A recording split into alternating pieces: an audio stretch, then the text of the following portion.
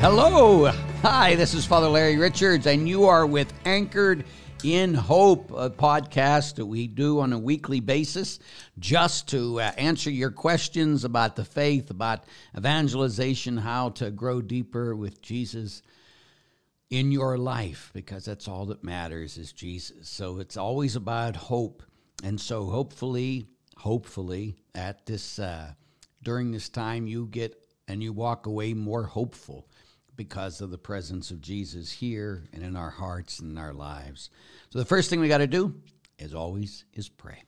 In the name of the Father, and of the Son, and of the Holy Spirit. Amen. Father, we know that you're present to us.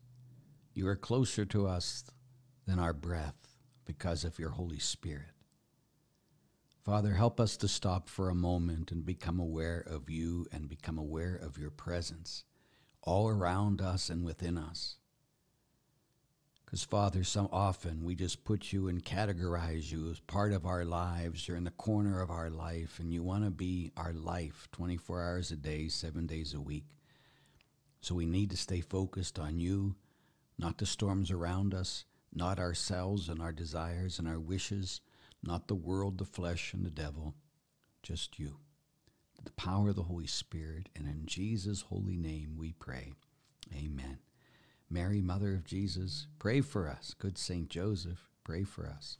In the name of the Father, and the Son, and the Holy Spirit, amen. Well, how are you?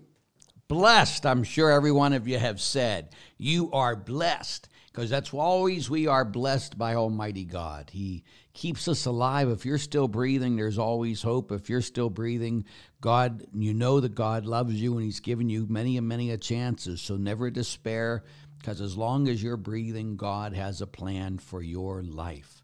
So focus on that. Grab hold of that. Grab hold on the person of Jesus. That's all that matters is Jesus. But we got to make sure we stay focused, okay? So again, the way we do this podcast is we have emails that you have sent us, and you have also, you can do, if you're watching now live, you can put on the chat on the side and type in a question. And again, I'll get to as many of those as I can, okay? So again, I've had a very busy day so far. I just can't even imagine. Not 2 seconds since I've been up early this morning, and I have a very busy evening yet in front of me. So I just ask you for your prayers that I can stay focused and I can stay focused on Jesus. That's what it, it's the hardest things for me is I get so caught up in all the different things I'm doing. And he just keeps reminding me, are you looking at me in the midst of all this? Or are you looking at all these things? And I get in the most trouble is when I start looking at everything else other than Jesus. It's just that simple. And I don't know, maybe you're like that too. I don't know, maybe. But I know we all can get like that. But we have to keep focusing on Jesus, keep focusing on why we're here, keep focusing on all this stuff. And I think that, again, part of the problems with the church today is people are looking at everything else instead of looking at Jesus. And they're arguing about everything else. And it just wears me down. And that's not what God's calling us to do. And so I just want you to, all of us, we need to just stay focused on Jesus and not get caught up in all those other things. That isn't important. What's important is Jesus and doing his will. That's all that matters. That's all that matters. That's all that matters. So let's begin with a question. First, I have a bunch of questions here, but we'll start here with some of the email because I have a lot more email questions that I haven't had a chance to get into. So we'll try to get as many as these can so we'll get caught up. Hello, Father. This is from Susan. My 19-year-old daughter has fallen away from the church and her faith. She comes from a family that practice faith, which we do have room to grow, and after listening to every week, I'm sorry. Yes, of course, we all do. I have so much to grow in, it's unbelievable. Sadly, when asked why, her response is, I believe in God, it just isn't important to me. Of course, that breaks my heart, and I love her where she is at and pray for her to return to her faith, the church, the person encounter with the living God. Her boyfriend comes from a complicated childhood and does not profess any particular faith, but recently has been asking faith questions about Catholicism, God's way of reassuring me to trust him and continue to pray. He would like to read something that easily explains the fundamentals of Catholicism in a simple context. I'm sure you will agree that the Catechism of the Catholic Church, I was going to say, is not light reading for a beginner. You got that right. Can you recommend an author or title that we could share with him and introduce him to Catholicism? You betcha I could. There's a couple different things. First, don't despair about your daughter. Sometimes, most of the times, kids have to reject what you taught them so they can accept it for themselves. And when she says she believes in God, but it just isn't important to her enough, she doesn't have the encounter with the living God yet. You know, she knows about God, quote unquote, but she doesn't know about God that loves her. And I think that when we focus, like when I'm dealing with kids, and I still deal with kids, even though people think I'm old, I'm not that old. Anyway, I always begin where they are. And where is everybody, but especially kids, in need of being loved? Now, if we meet them there and we talk about the deepest need in your heart is to be loved, and when you try to fill it up with all these other things and nothing works, you got to get back to the one who created you, who is love, and no one will ever love you the way he loves you. You know, again, we can scare people into the faith. People do it all the time, and they get them for a while. And we can get them to get caught up into other things. But the biggest thing is they got to know about the love of God in their lives. And as many times I say it, I think most people in the church have never had an experience of being loved by God. They want to make sure they get to heaven. They want to make sure that they do all the things right. They've read all this stuff, yes. But you can read the catechism, you can read scripture. If you don't do it with faith, it means nothing. It's just like reading a book.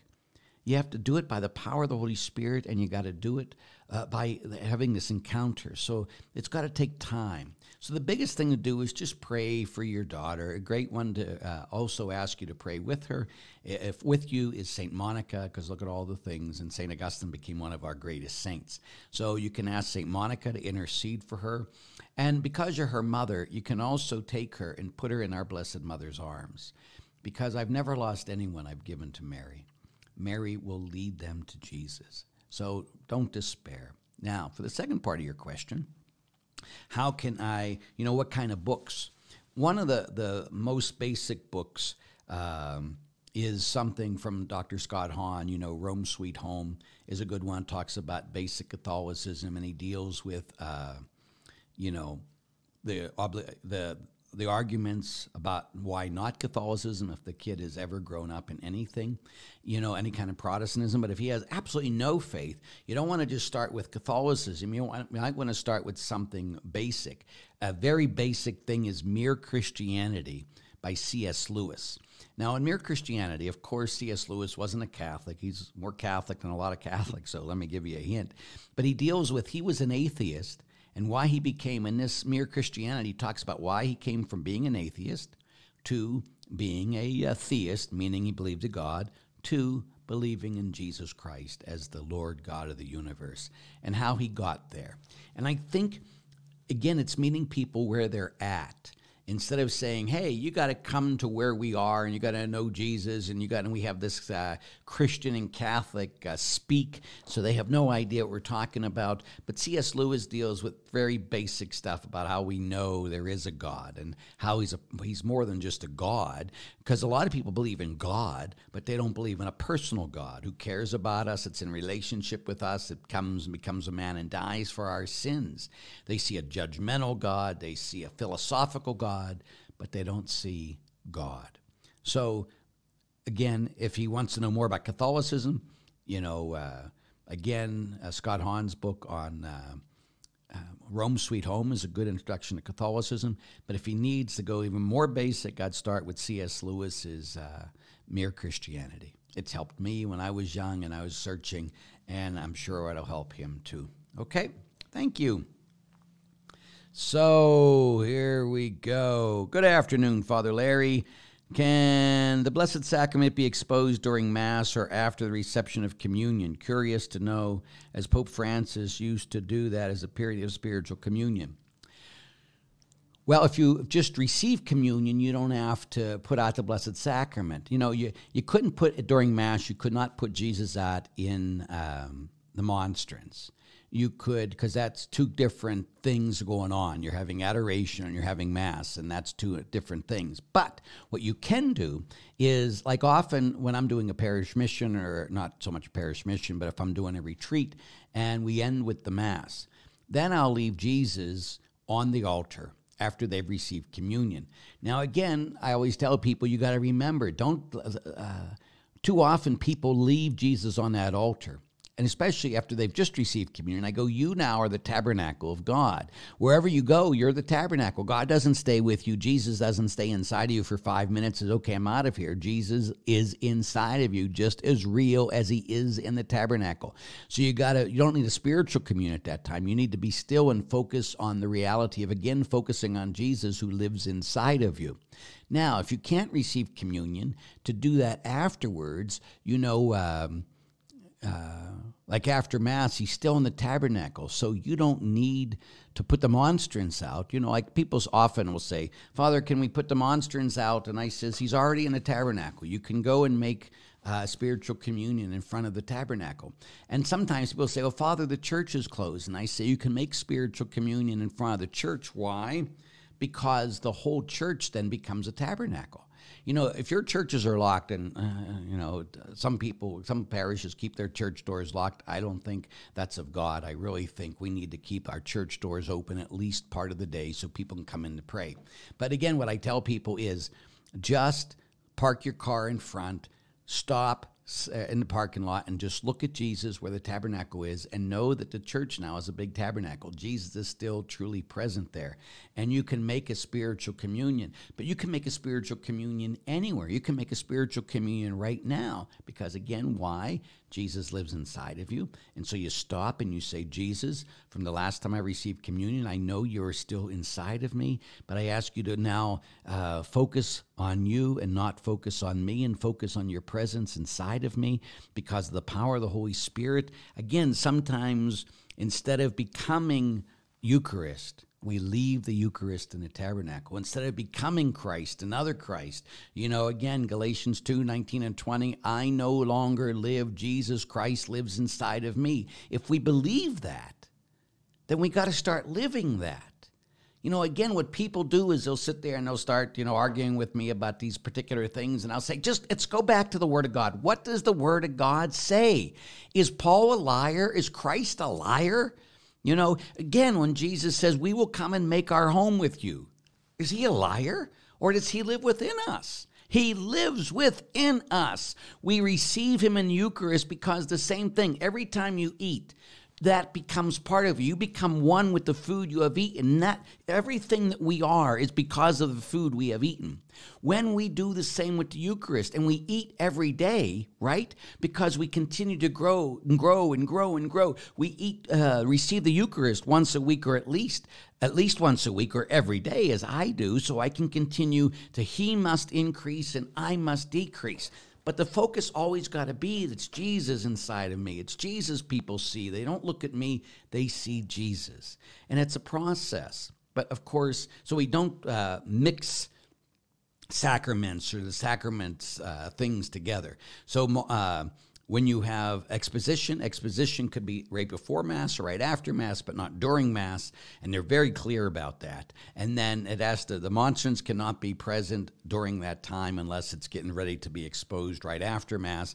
But, and I don't know, again, what you're talking about with Pope Francis, it'd be interesting to see how he does that. But liturgically, you're not supposed to do that. But the Pope makes he can make his own law because he's the supreme lawgiver in the Catholic Church. That's why when people go and say, he broke canon law, he can do that. He's the Pope. He can change canon law like that. He doesn't need anybody's permission. He's the Pope. He can do those things. And again, so that's why I go crazy when people say, well, the Pope, shut up. Just shut up. The Pope can do anything he wants.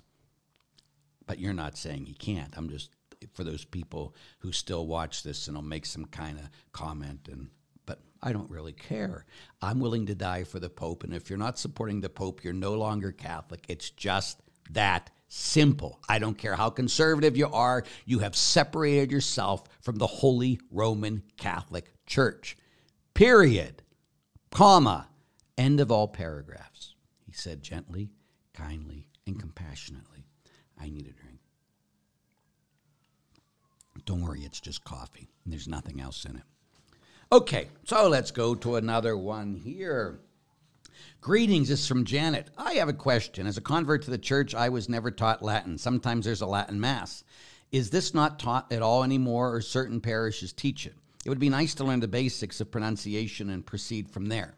I'm the last one you should ask because I don't know any Latin at all. We're supposed to know certain Latin. But again, no, let's go back. Like, a lot of my parishioners have went to the Latin Mass, and they've now joined the Latin Mass, which is fine because my parochial vicar is the one who has the Latin Mass now. But part of the problem is that they sit there and they talk about just sit back and let the holiness envelop you. Well, that happens at every Mass because Christ envelops you. The problem is when people think that it's more special than an English Mass. It is not. That's not the teaching of the church. If that helps you to pray more, that's unbelievable. Go for it. But it's not more holy to go to a Latin Mass. You know, once I was doing, years ago, I was at Notre Dame and I was getting my degree in liturgy, and I used to have do adoration for people there as a priest. And they says, Father, can we do the Latin? Can we do it in Latin? And I says, I'm sorry, I never took Latin. I don't know any Latin. I know I'm a bad priest, and I'm evil, and I'm going to hell forever because I don't know Latin. But I says, but why? Can you tell me why? And the guy says to me, because we all know, Father, that devil's more afraid of Latin than he is of English. Shut up. Just stop it. You know, really? Is that really what we do? Jesus maybe spoke Latin. The early Masses were not in Latin in any way, shape, or form. The early Masses were in Aramaic because that's what the Jews spoke. They spoke that. That's the way the Last Supper was. The first Mass was in Aramaic. It was not in Latin. Now, everyone had their own way of saying Mass for first couple hundred years of the church. That's why still to this day there's many different rites. The Latin rite is not the full rite. It's not the only rite in the church. There's Maronite, there's Greek Catholic, there's lots of different rites. And so you can go there, they're all under the Pope, and go to one of those other Masses, speak the other languages, and they're all 100% okay. We're not the only rite, even though we're snobbish enough to think that Latin is more powerful than anything else. It is not. The reason we went into Latin, and that wasn't until like Pope Gregory, about 1,000 years. We're already 1,000 years in the church, to show unity within the whole church. And they went to Latin because that was called the Vulgate. You know, like the first scriptures were written, Jesus spoke in Aramaic. The scriptures were written in Greek, most of them. And then later they were translated by St. Jerome, to the Vulgate. The Vulgate means what? The language of the people. And what was the language of the people then? Latin, right? That was what they spoke in Rome, okay? But the church is bigger than Rome. From the very beginning, there was a church in Constantinople, right? It wasn't in Rome. They didn't speak. I don't know if they spoke Latin, to tell you the truth about, I'm not going to take that too far. But again, though, the church says, okay, now we're going to have Latin to show our unity. And it's a beautiful language, and it's glorious, and it's still the official language of the Roman Church. So it's a great thing. My only concern is when people think that they're better than everybody else because the Latin Mass they think is better. That is heresy. It is another way to worship God and receive Him. But again, sometimes people are just so focused, and I say, what is the fruit of this? Are you more loving now of other people because you go to the Latin Mass? Are you taking care of the poor more? Because that shows whether what you're doing in prayer at Mass is really a valid reception of God. There must be fruit. What is the fruit? Jesus said, you will know a tree by its fruit. So all of us, our fruit should be we're living God's will, which means all people will know you're my disciples because you love one another. So when I go to an English Mass, a Mass in Aramaic, a Greek Mass, or a Latin Mass, am I more loving because I've went to that Mass? Loving of God, worship of God, of course, but loving of others, because whatever you do to the least my brothers or sisters, you do unto me. It's not either or, it's both and. Period. That's the teaching of the church. So we got to make sure that we're doing that. But let's say, like, again, when people that says, Father, we like the Latin Mass, God bless you. If that's going to make you pray more, then go there. Of course. Just don't think you're better than everybody else who doesn't. Like, again, sometimes people look at me and think, well, you don't know any Latin, Father, so you can't be a real priest. Really. I am the persona Christi, whether I speak in Latin or whether I don't. Period. Teaching of the church. So we got to just watch how our humanity can really take over our spirituality. And it gives us another reason of being superior, prideful, all those things. And you can do that in the English Mass too. But we just got to know that if that's the way you're going to pray, and, I do, when I say I didn't know any Latin, I lied. I sing a lot, the Salve Regina, Mater Misericordiae. And they sang it at my first Mass. But that's the Hail, Holy Queen. I still know that, and it's the only thing I really know. Okay. I know it's too much information for some of you, but just so you know. Okay, let's go on. Chris Walker, here we go. Hi, Father Larry. Today is Genevieve and Jude's 6th birthday. The twins, good job. Happy birthday, you two. One of you better be priests. Well, both of you can't be priests, but one can be a priest and the other one can be a nun. Full habit. It'll be the greatest thing ever. So, very good. Hi, and this is from Jane Franklin. Is your book on Our Father ready to be published? No, it's not. I'm anxious to read it. I'm anxious. I was praying about it this morning. There's just so much going on in my life always, but we have a new associate at my parish now. I got a new secretary. We're the foundation. We have our board tonight. It's going in a different direction. Everything is in disarray, and so I'm like, okay. I'm going to breathe, and I'm going to get done. I got a lot done today, and I got a lot done yesterday, so I just need to, if I can get for everyone, just so you know, I've been a pastor for 19 years, and my main ministry is being a pastor, and so my being on the road, my writing books, my doing podcasts is extraordinary. But my main job is to be pastor. And so often people call in and say, Father, can you come and I know you're busy, but can you do this for us? Can you meet this? Can you do something or ask certain questions? If I would go all the different directions people want me to go into, I would explode, literally. So I got to always say, okay, my very first focus, I got to keep my priorities straight, is my parish family. And sometimes when I've been on the road and that, I'm always back at home on Sunday for the 11 o'clock Mass. That's always the deal. Very rarely do I miss it. Every once in a while I do. Can't be helped. But that's my big thing. And so often, like, I get hurt by my parishioners because I really try to, no matter what, to come home for that Mass, that I want to be faithful to them. But sometimes all my parishioners, they don't care about actually coming to Mass at our parish. They'll go anywhere else, no big deal. Oh, Father, at least I went to Mass. Well, yeah, it's true. But yeah, we're a family, and it's important we come. Now, again, there are times when we can't do that. But, I always tell people you got to grab a parish and stick to it, because that's got to be your parish family, and you got to be involved. If you're not involved in your parish, that's not God's will. God wants you to be involved. We are a family. So as I tell people as they come to join the parish, that there are no takers in Christianity. You just can't come and throw your $5 in a week or whatever. God has plenty of money. He wants you, a disciple. He wants all of you, not just your cash.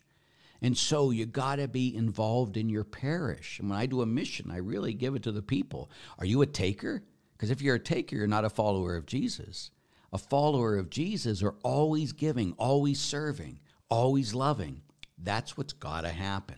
So, and I really think that'll be the transformation of parishes once we fully get disciples there, instead of like, this is my country club and I'll stay here as long as I feel good. And if I don't like what you say, Father, if I disagree with you, then I go to another place that agrees with me. That's not a family. That's a country club. I'll give you money and you give me what I want. And if I don't like it, I'll go to another country club. That has nothing to do with discipleship of Jesus Christ. Now, if you have a pastor that's teaching heresy, okay, well, you need to go to a place where you're getting truth. It's just that simple.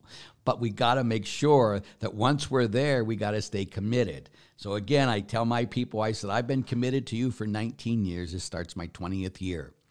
And I would like to really, a lot of them are very committed, but some of them are just, I don't go there this week, no big deal. I actually miss the people that don't come. I always look at all the places, are you here?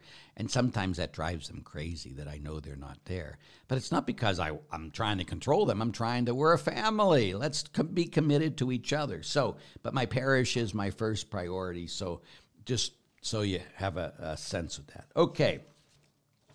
Here, now we go. This is from Peter.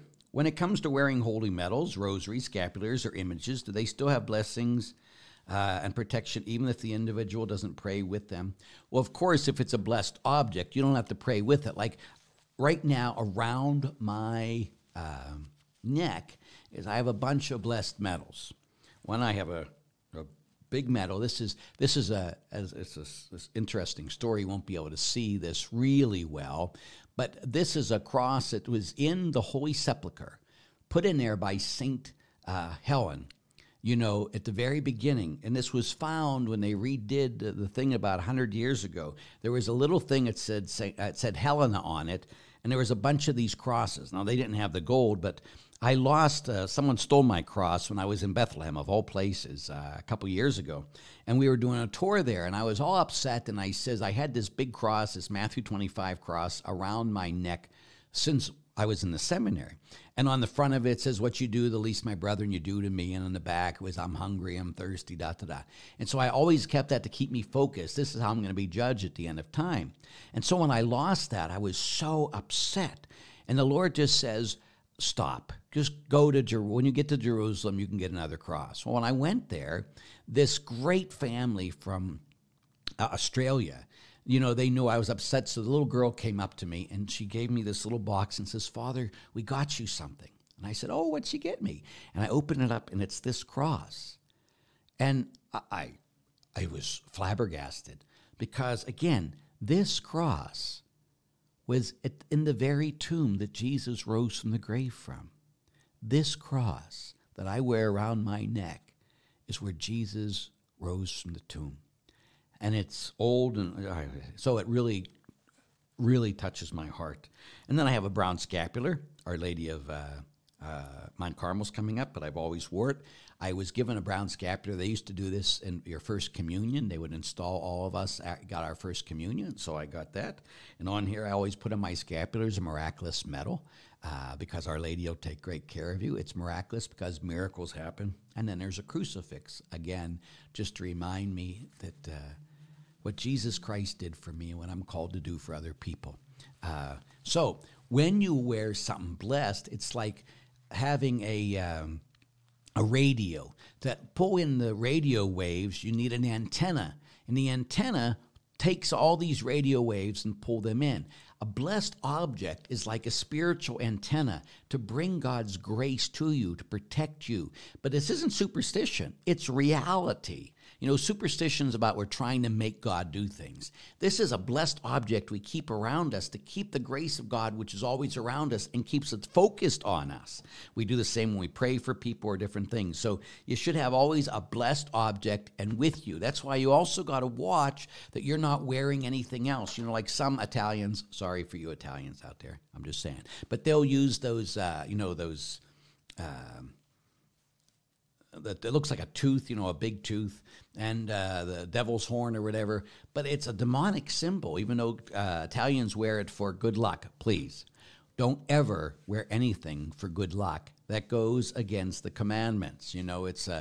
We don't believe in luck, people of God. Don't do anything for good luck. Do not. That's putting false gods before God. And so that's when you don't want to bring, so if you wear something that's not of God, it can bring bad things to you. It can, I've done missions and people have that horn, the Italian horn over it. It's what some people call it. And I'll say, you got to take that off. It's not going to help you. Well, Father, I'm an Italian. I know, but you're a Christian before you're an Italian. I'm sorry. And some of you right now are saying, go look it up. That's all I'm saying. Italian horns, look it up. Google it and find out Catholic Church and the Catholic Church and the Italian horn. Google it yourself and you'll be able to see. But the question is, I always get in tangents, don't I? The question is, yes, they still work if you have blessed things, and everybody should have something blessed on them. Okay.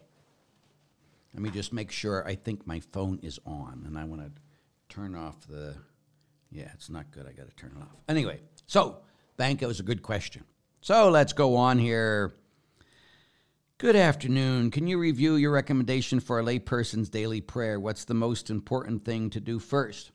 To surrender your life to God. Completely surrender your life and your will to God's will. Again, the purpose of our life, no matter what, is to do God's holy will. So you got to make sure that, Lord, I exist today to please you. Again, when I went to Scripture this morning, before I got out of bed, it says, refresh my heart in Christ.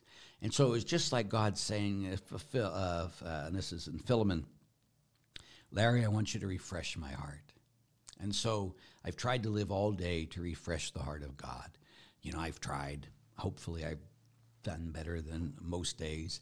But again, so it's like the best way to refresh God's heart, if you will, is to do his will. There's nothing more pleasing than a man or a woman that desires to do God's will more than their next breath.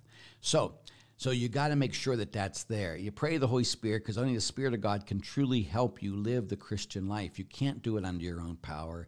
And again, you just can't. Don't try. It's all by God living inside of you, the Holy Spirit.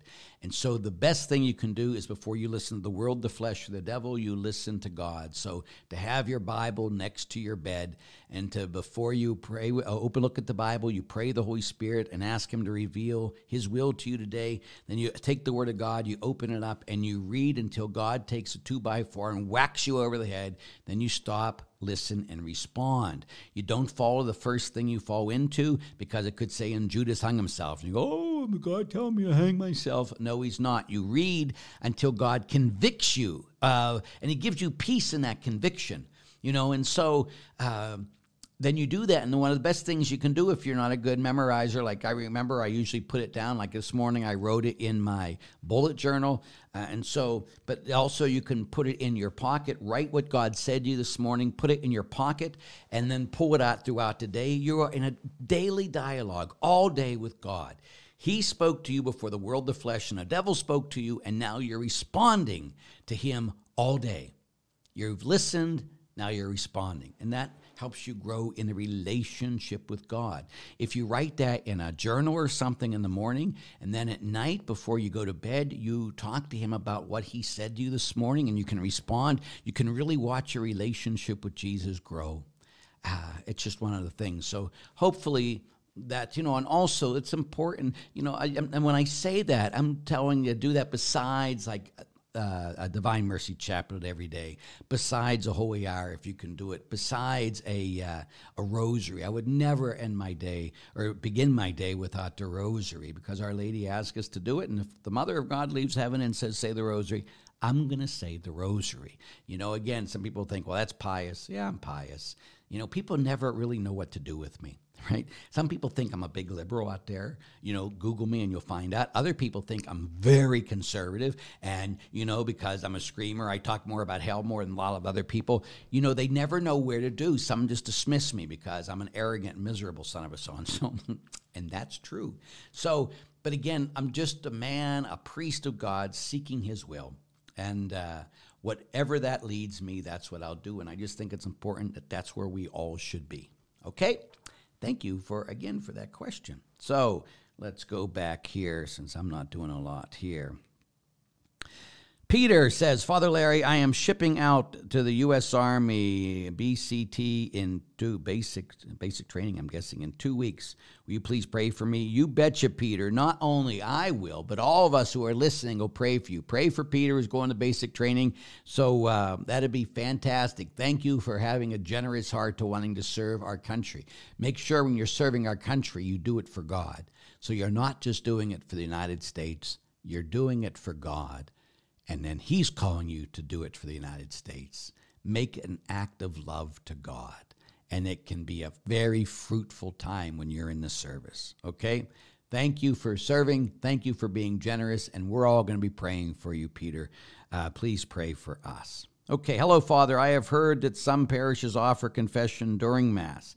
I have never seen it. Wonder if it's liturgically correct. No, it's not liturgically correct. But when I was a kid, that happened all the time. Now, I don't normally do that because what happens is Mass is the most important prayer that we have. And so nothing else should be going on at Mass except for the Mass, because we're participating in the perfect offering of Jesus Christ. Now, when I was a kid, I'd go to, people,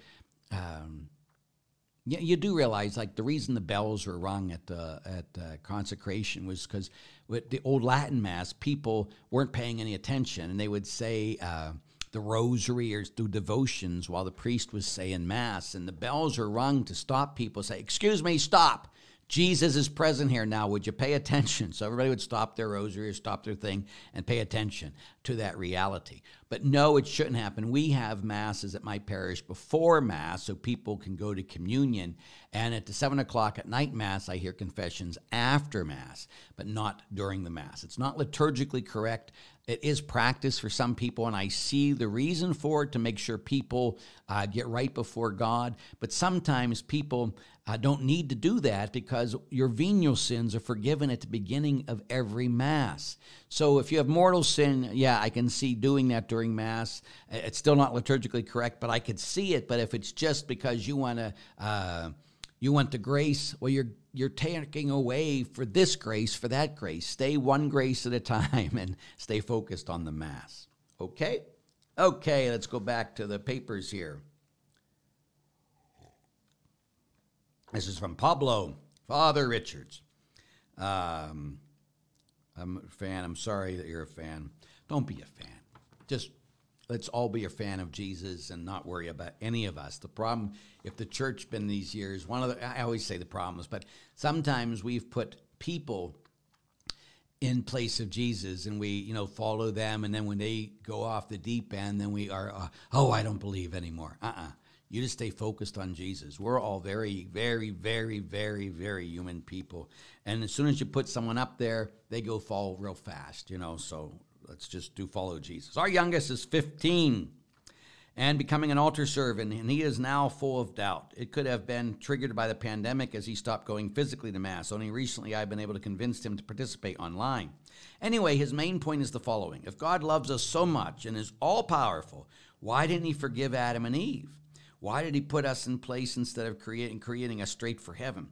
Why would we suffer in this world when he, all-powerful, could have made things differently with no more suffering? Okay, first, he did forgive Adam and Eve, and the way he did it was by becoming a man in Jesus Christ and dying for their sins. He not only says, "I forgive you," but because God is a just God, there's two things we always got to be dealing with God. That God is a God of justice. So if he says, "If you do this, you will die," you must die, or God is a liar. So when God said that to Adam and Eve, and the reason he doesn't just create us and put us to heaven is because then there is no free will. St. Thomas Aquinas said the first gift that God ever gave us was existence. That's the greatest gift, just for us to exist. The second greatest gift is our free will. Why? Because without free will, you can't choose. And without choosing, there is no love. If he just created us for heaven, then we wouldn't have the free will to choose. So our time on earth is to make a decision, and God gives us what we love the most at the end. That's why it's important. I say, the day you die, God's going to give you what you love the most. Will you be? I just had a funeral today, and I said about this great woman who died in 99. I said, when Jesus appeared to her and says, "I love you very much. I'll now give you what you love the most forever," she said, "I'm sure. Jesus, that's you." And Jesus gave her what she wanted forever, and that was him. So our time on this earth is to make a choice, to love God and to love others. Freely make that choice. And a lot of people never get over that. Even when they follow God, it's all about them. It's not really about loving God. It's about so they go to heaven. So we always have to have this purified, So the reason, first of all, he did forgive them by dying on the cross for them, which is much more than forgiving. It's paying the penalty for what they did. And then the reason he doesn't just create us for heaven is because he had to give us a choice. That's always, even all the way back. In the very beginning, he gave us all the things. He gave us already eternal life. It was all given. But he says, the only thing I ask you is don't take from the tree. But it was freely a choice given. They had to have a choice. They do not accept God. And they took it. So that's God gave us what we wanted, and it wasn't him. So that's so it's so important. So explain that to him. Okay, I have explained to him about free will. There you go. That's a mystery, a problem of evil. Told him to pray. Does not want to because he would pray that to someone so mean to put us here. Our time on earth is a struggle, but it's also a joy. It's what you decide to look at. Tell them to look at a baby. Like once I had I was chaplain at a hospital. I wasn't ordained yet, but I had to deal with 7 deaths. And when you're dealing with people who are dying and you're dealing with their family and the crying and the pain, it's very draining. And so all I did is I went to the floor with the babies, and I just sat there, and I, for like an hour, just watched the babies. I had to focus on life because I was so focused on death at that time. But everything is perspective. You know, when we look at God and we say he's so mean, that's a perspective. But when we look at God and think that God so loved the world that he gave his only son, that's love. He doesn't just say he loves me. He dies to prove he loves me. And your son still has a sense of a philosophical God, not a personal God. I would encourage you to have an experience of God, is to have him spend time with Mark chapter 1, verse 11, as I always go back to. Mark chapter 1, verse 11, Mark's Gospel 111, chapter 1, verse 11. And let him read that verse again and again and again until he gets it in his heart, which says, "You are my beloved Son, with whom I am well pleased." He got to know that he is God's beloved Son. And beloved means he is God's Son, whom God loves, and he's pleased with him. And if he starts focusing on this God who loves him and is pleased with him, then he'll want to spend time with him. I really think that the devil is the one that brings all these other things up and tries to keep him to be focused on everything else. But just love him, keep praying for him, keep talking to him, accept him as he is, and gently push him for where God wants him to be, okay? And we'll also pray for your son. It's good to go through these doubts. I just think it is. Every time I've went through a doubt, it's made me stronger in my faith. And so it helps us to grow. So doubts can be some of the best things ever, because God is bigger and he can handle all our doubts if we keep going deeper and looking for truth. So, and the truth is he's loved by the God of love. Okay? So, here we go. Okay, hi, Father, I have heard. Okay, got that. Hi, Father Larry, our prayers are with you. Oh, thank you, Mark and Lisa. Good job. Thank you, Father, for your advice last week. I'm wearing miraculous medal. My wife and I are praying for God's will. Good job. And again, just as an aside, if you're interested, we're going to Italy, where you don't have to wear. They're going back August 2nd. It'll be the first one back, but it shouldn't be a problem. We're going at the end of like 2 weeks, I forget exact date in October. But if you go to the reasonforourhope.org, you'll be able to see the thing, or just put Father Larry Richards and Italy pilgrimage, and it'll come up on your Google. But I encourage you, don't be afraid. We're going to have a fine time in Italy together. We already have enough to go, so that's not a given. I just want you to come with me, so we can hang out. It's one thing to watch me on here, but it's an altogether different thing to go out with me in Italy, and get to see Pope Francis and get to see Assisi, which is my favorite place in the whole world, and to spend time in Assisi, and to get to go to Pisa, and to go to Venice, and to go to one of the greatest places there is where Father St. Anthony's at. Big tomb there in Padua. We're going to go to Padua, and we're going to go to Florence, and it's going to be a great time So I encourage you to come. Again, just Google Father Larry Richards Italian Pilgrimage, and it'll take you to Select International. It's a great tour, and including airfares like $4,500, which is pretty good. And that's airfare, the 10-day tour, not just a 7-day tour, and a lot of the food. It's fantastic. And we stay at really good hotels. I've really had a fine time with this group. So I encourage you, if you want to come to Italy, if you've never been to Italy, you come and we're going to have a ball. But you need to be doing it here pretty soon because it's in October. But right now you don't have to be vaccinated or anything to go. So, come. It'd be a great time to spend time with you. Okay, here we go now. So let's go here.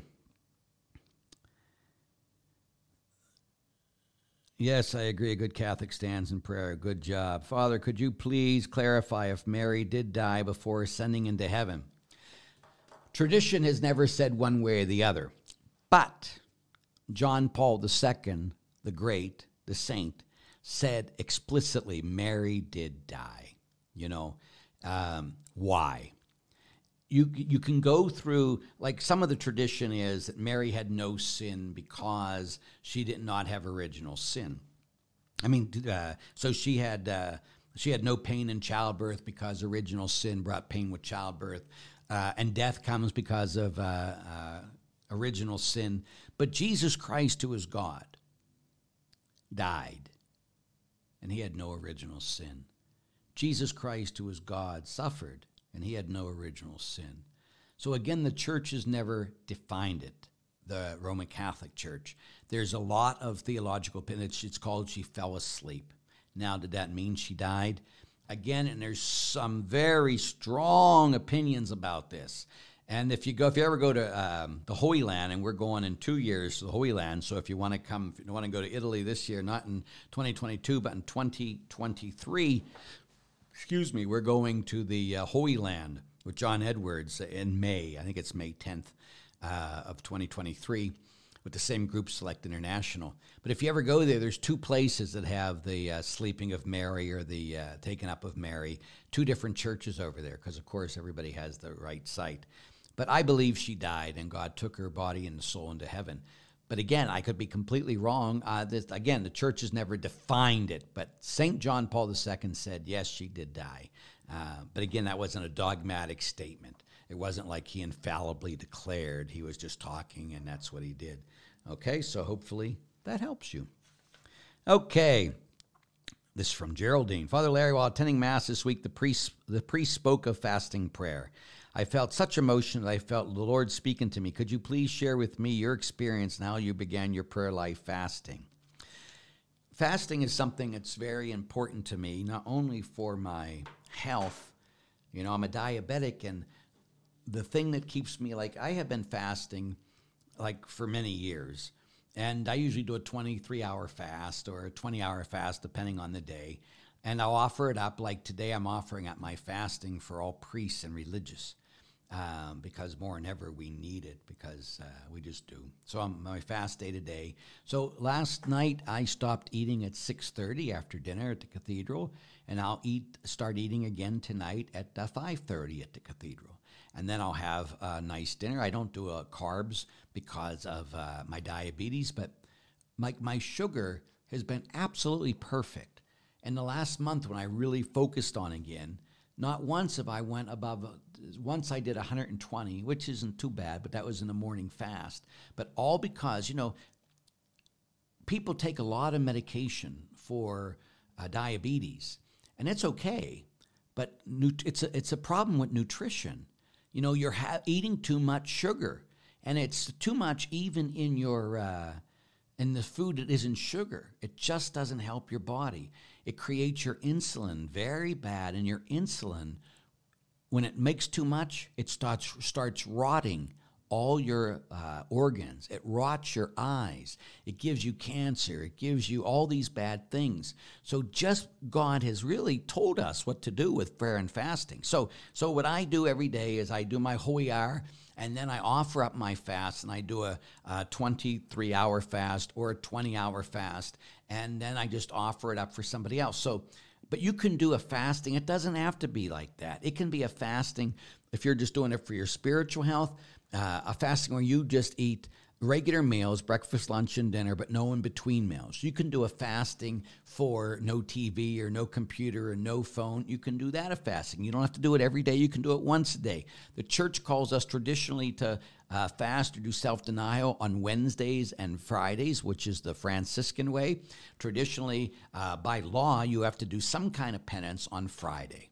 And it used to be everybody ate fish, but just no meat. But some people love fish, so that's not a big penance for some people. I got lobster. Shut up. The reality is you don't do those things. You have to do some kind of penance. So the church says, since some of you like fish, you decide what's going to be a penance for you. So it can be fasting. It can be all those things, not talking negatively about anybody. All those great things are ways of fast. And what that does, when we pray and fast, again, I've used the analogy. When we pray for people, we become a magnifying glass, and the sun is everywhere. And we take that magnifying glass and we put it over something. It's all the sun's rays gets focused through that glass and sets something on fire. We are spiritual magnifying glasses when we're praying. So when we place ourselves over other people or over situations, God's grace, which is everywhere, focuses through us and sets people on fire. So it's important when we're praying, but when we're fasting, it's like cleaning the glass so the grace of God is cleaning our souls. The grace of God sets what we're praying for people on fire in situations. When I'm praying for something and it's not getting to where it needs to be, when I start fasting, it just, boom, it goes into automatic high drive, because again, you're cleaning that stuff. Again, you got to know it's not you. It's all God. It's all His grace. You're just becoming a better instrument of His grace. And that's what we got to be doing all day, every day, is getting out of the way and let God's grace shine through us and touch other people and reach through us and do all the things that God wants to do. So that's what we got to keep doing. So encourage you to fast, but don't go too much in the beginning. Do it a little at a time. Do what God tells you, but fasting can really be transformative.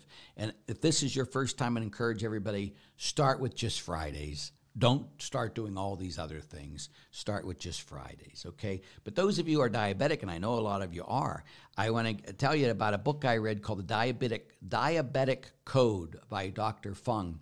It was like, I never knew what diabetes did to my body. And then I read the book. Now I know what diabetes does to my body, and I know how to fix it. And if you do it, you'll get your body fixed, but you gotta do what it tells you. It is a problem with your food. It is a sugar problem. It just is.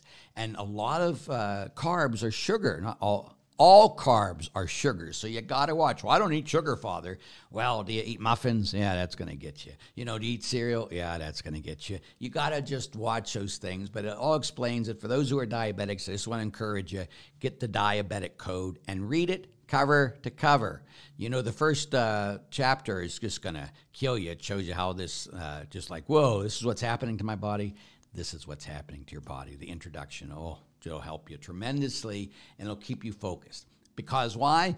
Because our bodies are temples of the Holy Spirit. So we got to make sure that we take care of this temple, because this is where God dwells. So if you sit there and make sure that your church is clean and it's all these good things because it's the Church of Jesus Christ, we also are the Church of Jesus Christ. We are the place where God comes to dwell, and we got to treat it as such. We don't do it for vanity. We don't do it just so I can be healthy. We do it. It's called temple maintenance. So make sure you're taking care of yourselves, okay? It's giving glory to God by the way you live in your body, all for Him. Okay, I got to go. Again, I'm praying for you every day. I'm fasting for you once a week. I love you. And I just continue to do this because of that. I just ask you, please, to pray for me that I stay faithful to God. I never do anything scandalous in the church. I always do God's will, and I get out of the way and let people see Jesus instead of me. Okay? The Lord be with you. May Almighty God bless, keep, and protect every one of you. He who is Father and Son and Holy Spirit. Amen. Never lose hope.